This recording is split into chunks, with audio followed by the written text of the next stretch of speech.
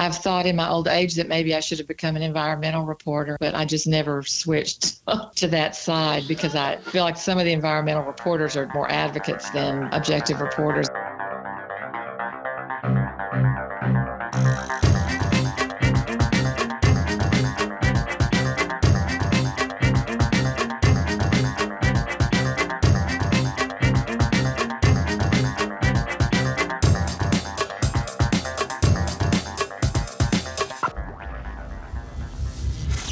This is EnergyCast, and I'm Jay Dowenhauer.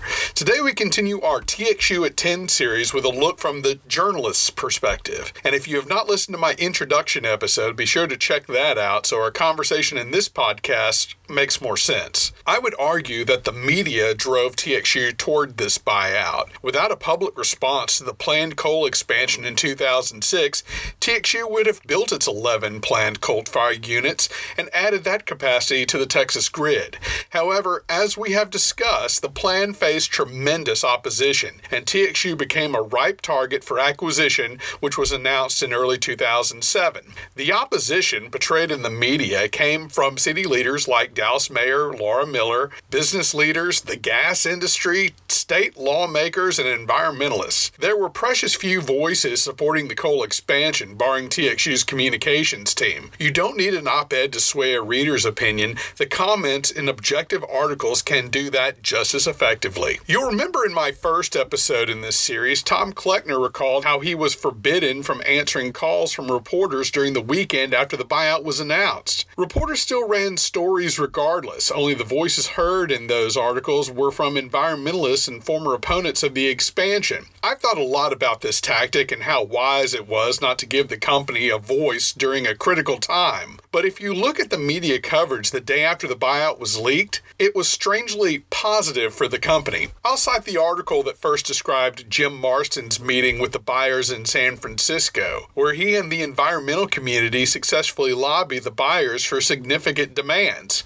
Page 1A, Dallas Morning News, Sunday, February 25th, 2007. Jim Marston is the only one quoted, and he says, "It really is, I think, a watershed moment in America's fight against global warming." He goes on, "The fact that it's a Texas company doing this as opposed to lobbying for delays is a big deal." Here's an environmentalist speaking positively about a utility that had wanted to build nearly a dozen coal plants. They'd still build 3 units. Perhaps the grand powers that be, far higher up the food chain than I had been, knew that giving all the press to the opposition, who was now speaking favorably, was a communications win for both TXU and the buyers. Whoa. Back to Tom Kleckner, still left with the phone buzzing in his hand. You'll remember that a Reuters reporter, Eileen O'Grady, gave him a trophy for not giving in. Today, we're interviewing Eileen O'Grady. Eileen was an energy reporter, so her beat was a little different than a paper like the Dallas Morning News.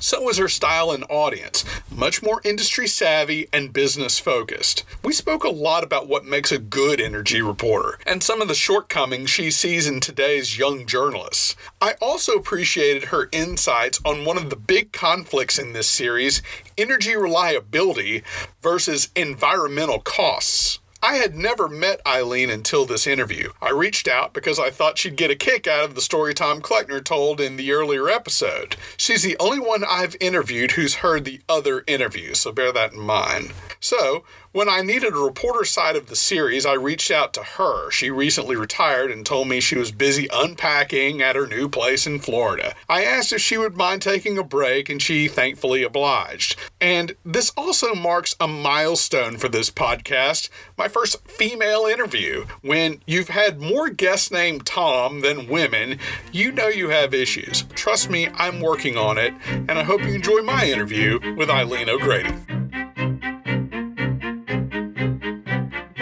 We're here with Eileen O'Grady. At the time, you were a reporter for Reuters. And what were some of the first stories you remember writing about TXU? I have been covering power since the late 90s. Started with Dow Jones and worked for a few people and started at Reuters in 2006, mostly focusing on ERCOT and the Southeast. So wrote a lot about TXU and the transition, stranded costs. Of course, they didn't do that, but how their approach to deregulation in Texas as opposed to, say, what Houston Industries did by breaking up and what the other companies 1970s did. I remember when John Wilder came, because he was quite a bit different from Earl Nye. But a first story I don't remember. What was your relationship with the communications team at TXU? Friendly, accommodating? Yes, I would say they were very PR and media focused. Some of their folks came from media, and even when you knew they weren't going to answer your question or they wouldn't want to, they would generally call you back, find out what you were asking, and explain to you maybe why they couldn't answer that question today, maybe why they would never answer it. So I felt like I had a good working relationship with their communications department. You said you covered the entire electric market in Texas and the deregulated market. Our story really picks up in April 2006 following that rolling blackout. There was a spike in energy prices at the time. And then it was getting reported a lot about this reserve demand being short as soon as 2008, 2 years later. Was this shortfall in perceived energy demand taken seriously by the media? How did you remember reporting it? I don't think the general media, they just really don't understand. The energy reporters did. I always tried to explain in stories why this was important, even though I was writing for a wire service that was not aimed at mom and pop, because energy is just not very well understood. I don't think the companies have done a great job in explaining themselves, and the grid operator had done a very good job up until then. That was kind of a strange little thing that happened, but as we know, Murphy's Law rules, so things did happen, and they had that little rolling blackout. That was kind of the first test, but media really didn't understand how electricity works, in my opinion. And this gets us to the expansion that was announced shortly after that blackout in April. And TXU rolled out a couple of company lines about this. One of them was that the overall emissions, not counting carbon dioxide, of course, of these 11 new coal-fired units, reduction would be 20%. What did you make of that assertion? Did you buy it? Was there maybe some questions you had about it? What'd you think about that?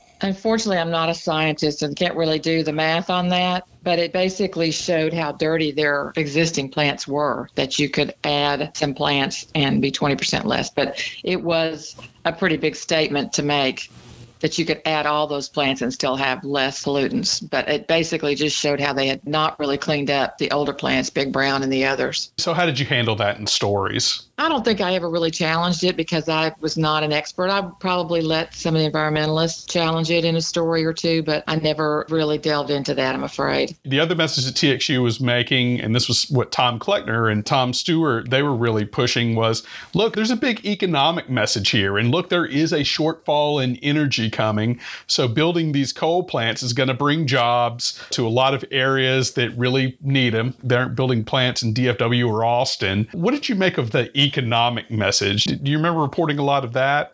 Yes, I was mostly focused on what it would add to the market in the reserve margin. I really did focus a lot on the reserve margin. The grid operator would come out with their annual outlook or a couple of times a year, and they always played it as rosy as they could because they didn't want to worry people.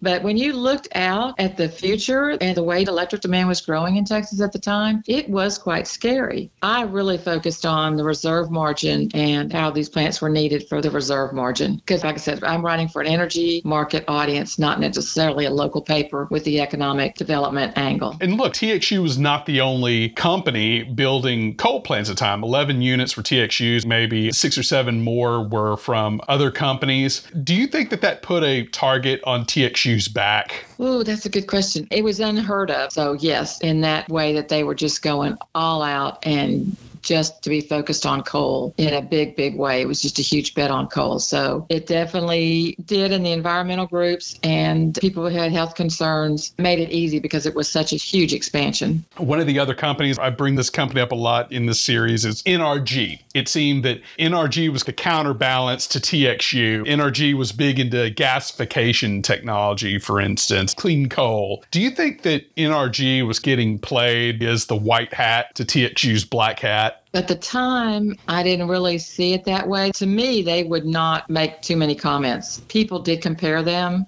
with their strategy, but they really wouldn't come out and say too much evil. Behind the scenes, they might have been saying things about it, but I'm sure they just didn't want to see that much new generation come onto the market in a short time because they knew what it would do to energy prices. And so then we get into the debate and the opposition. And I've talked to Jim Marston with Environmental Defense. He really led an effort on the environmental side about this. Give us a sense of what that was like at the time, how much blowback was really going on. I mean, they did an excellent job in rallying people and playing the coal plants as really dirty. And like I said, I think it just plays into the general lack of knowledge of how energy and electricity works and how hard it is to keep the lights on and how hard it is to get a barrel of oil out of the ground. And you can do it cleanly and try to do it as the best way you can, but it's a very challenging business. And I was really looking out at the future of how we're going to keep the lights on because we love our air conditioning in Texas and a blackout would not be a good thing. Do you feel that maybe some of that reliability message was getting lost in favor of the environmental one? Yes, because the grid operator doesn't want to scare people. Until the blackout of 2011, they always say, we can handle it, we can handle it, we can handle it. And they do a fabulous job, but demand was growing really quickly, and it certainly would have been an issue had we kept growing at that pace. Nobody really wants to scare people, so the reliability issue, I think, did take second fiddle to the environmental issues. But global warming and asthma and bad health is okay? I mean, I think you have to balance it. I was also looking at California, and I asked their grid operator who was speaking in Houston once, so you're going to spend $50 billion or some huge amount to get 30% of the carbon out of the industry that only contributes 30% of your problem. And he's like, yes. And I'm just like, that just seemed so far the other way to me, that you would spend so much money to make such little impact overall. So it just depends on the market. That's the way California went. Their lights are still on, but just to me, it had to be some sort of a balance in there of environment and the cost, because we in Texas use twice as much electricity as the average U.S. consumer. And I can say firsthand, I lived out in California one summer when I was in school, and we were staying in an apartment. It was like, yeah, we're not going to have air conditioning there. It's like, what? We're going to die. Didn't worry about it. San Diego was breezy. It was beautiful. Let's talk about the buyout. This is February 2007. What was your initial reaction to that buyout? Some of the same people were involved that were involved in NRG's purchase of the Texas Genco assets, the power plants around Houston. Those bankers and private equity folks just made a killing on that deal. So I think the folks were trying to see if lightning could strike twice and if they could make another killing buying these power plants in North Texas. But I don't think they really understood what shape they were in, and they definitely didn't understand the commodity cycle. As far as the reaction for TXU, did you see that this was probably inevitable? Was this a surprise to you? It was a surprise to me. I'd heard just a few days before the deal was announced that TXU had canceled the order for 8 boilers, the boilers that were needed for the new coal plants. So I was chasing that fast and furiously, trying to confirm it to get a story out. So I knew that something was about to break because the opposition was fierce. The legislature, by that time, people did not want to see 8 coal plants. And when I heard the boiler contract had been canceled, I knew that something was about to give, but I did not ever think it would be a buyout. That was a surprise to me. Did TXU give you a response for why they'd canceled those orders? I had not asked them yet because I was trying to confirm it so that I would be ready for their answer. Do you remember how you came across that information? I believe a man who was developing gas plants told me. He didn't really have a dog in the fight, but the company that was supplying the boilers would not tell me. But I was just trying to confirm that story when the deal was leaked. I never did do that story. That would have been a huge scoop. That would have basically unmasked the whole thing, wouldn't it? Really?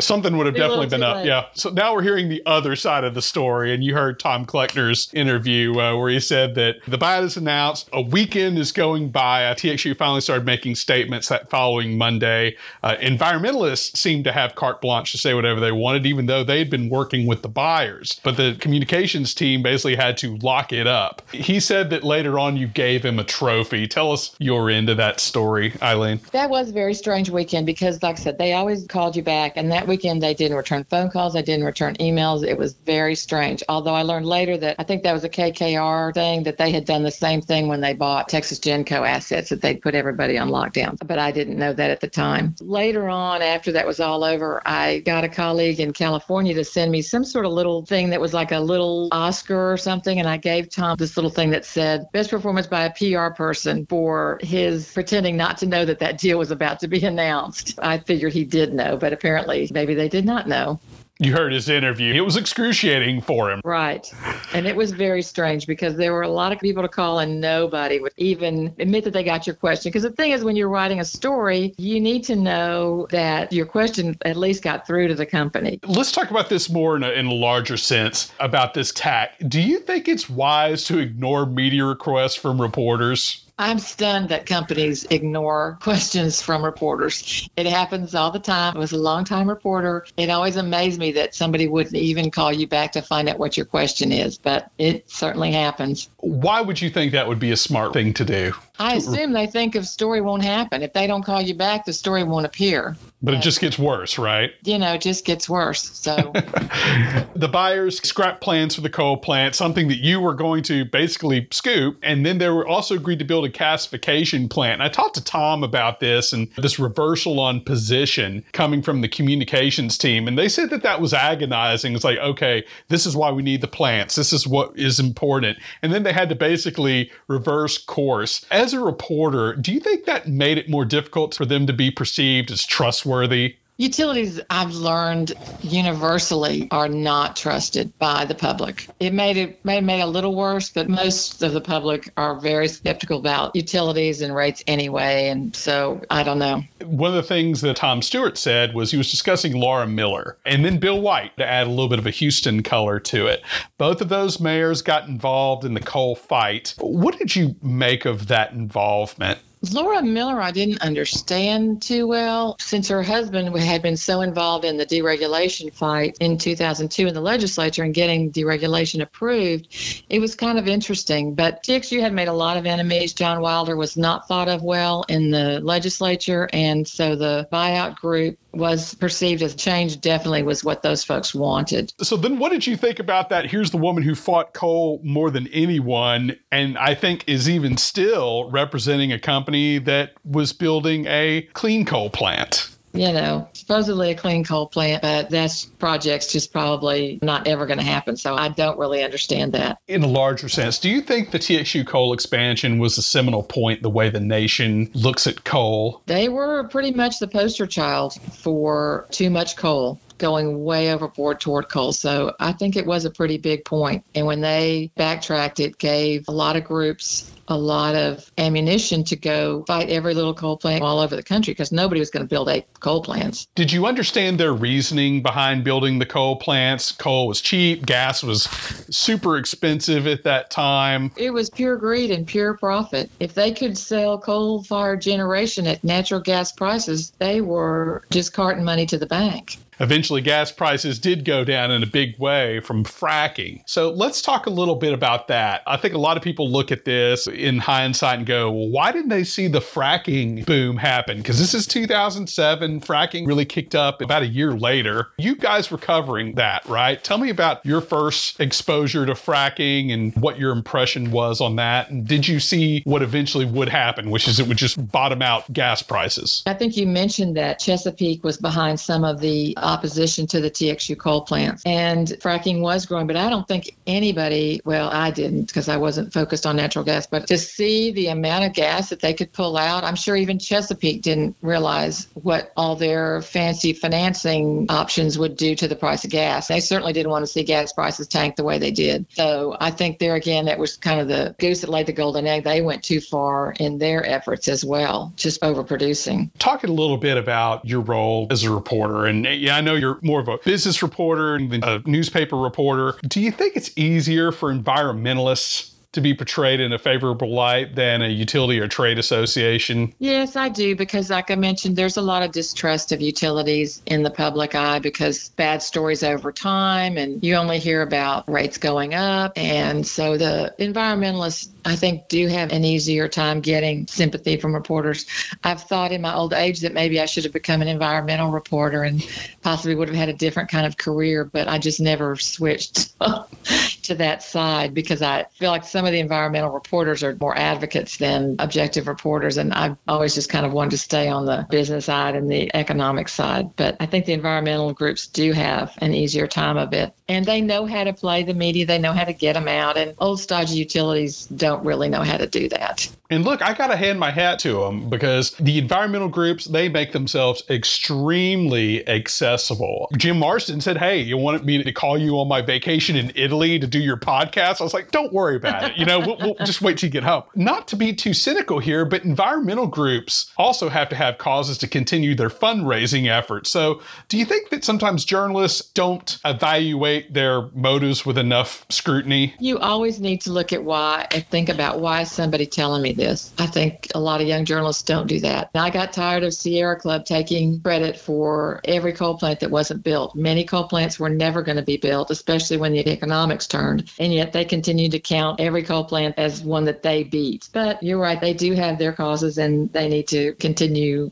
their work and find ways to raise money. And this gets us to what we're seeing in the media today. Trump, I think, has really taken on the media to a new level. I think that most people who would identify themselves as more conservative leaning have issues with some of the ways that the media at large, I'm a little bit right of center. And I would say that I don't think that the media is necessarily for the left, but it feels like they give the left more of a pass, more so than conservatives. I know you worked at Reuters as more of a business reporter, but what's your take on, is the media biased to the left? Well, I'm not biased to the left. Like I said, I've been a business reporter. I wrote about banking industry in Texas until there were no more banks standing. I think Trump is just simply a marketing genius, and the media really doesn't know how to cover that. He distracts the media. He's really a new critter, and we really don't know how to cover him very well. Tom Stewart, one of our consultants, he was our second interview, said that he can appreciate how many stories are portrayed as David versus Goliath dynamics, little guy versus big guy. And so TXU would be the Goliath, and say like environmental groups would be the David in this situation. I sometimes would characterize that, though, as lazy journalism. What do you think about that? Do you think that that dynamic gets played a little bit too much in journalism? And like you said, don't you think there needs to be a little bit more scrutiny to these things? Yes, you need to understand why people are telling you things. And it's easy to go with the story that says the coal plant made my kids sick, my hay died, and I couldn't feed my cows. You just hear the plethora of excuses and horrible things that the coal plant or whatever they're against does to the community. So that's really just easy journalism. But they need to look a little further at why are people telling you this. You're retired now. Say you go down to a journalism class. What are some of the things you think need to be stressed more that you think that journalists today just really could use a handle on? Yeah, I went to North Texas, and I have talked to them a little bit about getting a little more energy knowledge into their journalism students before they put them out there. Because, of course, Denton was one of the towns that went against fracking, and I read a little bit in the student paper, and we just had a hoot because it was just all the things that you don't understand. So as a reporter, you need to understand a little bit more about what you're writing about, do some work so you understand a little bit. I know people are not going to be energy experts, but you can do a little bit of work and talk to both sides before you start asking questions and before you take everything at face value. But the main thing is to always understand why someone's telling you something. What is their motivation? You mentioned the stories that you're reading. What's some of the mistakes that you were seeing? The fracking stories really pulled those out about the horrible things that fracking was being accused of doing, ruining everybody's water and all that stuff until that was debunked. And you still read that. Do you think that you and the media help shape public opinion about the expansion and the buyout? Yeah, that's a tough one. I don't know. Probably newspapers or TV might have. What about the newspapers? A lot of these newspapers that have opinion pages. I'm sure they did change public opinion. Two more, just really retrospective type questions.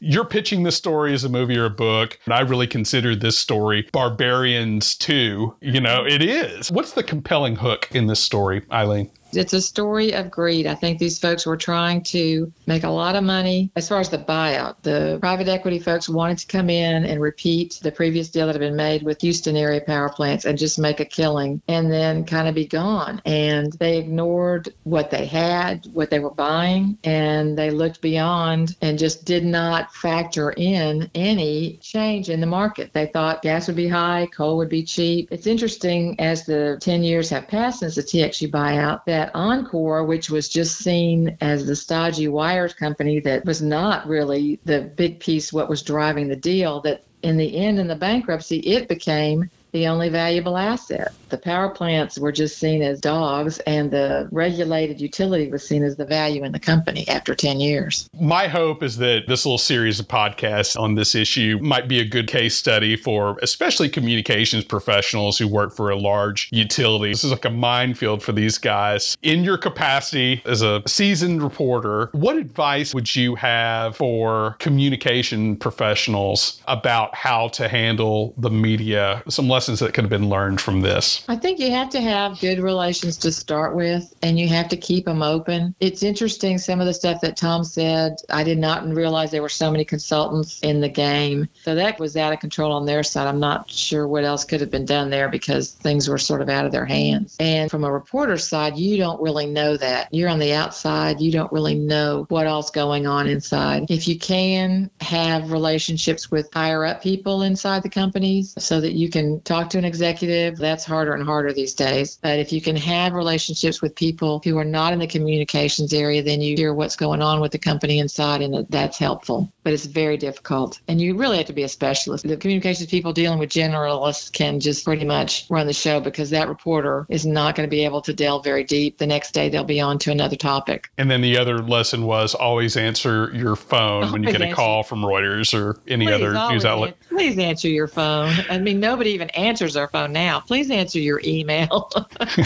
or text because, that's the other thing. Nobody even answers the phone these days. Fantastic. Eileen O'Grady, thank you so much for your time. Thank you very much. Enjoyed it. That was Eileen O'Grady, former reporter for Reuters. Eileen started at Reuters just as the TXU coal expansion was being announced. She moved on from Reuters in 2014 and covered gas and power markets for Argus Media and just recently retired. We wish her all the best. And we mentioned former Dallas Mayor Laura Miller. She actually started out as a reporter before running one of America's largest cities. In 2008, she joined Summit Power Group, a company that plans to build a carbon capture project in West Texas. That project was announced in 2009, but so far nothing has been built. The Department of Energy also pulled their funding last year.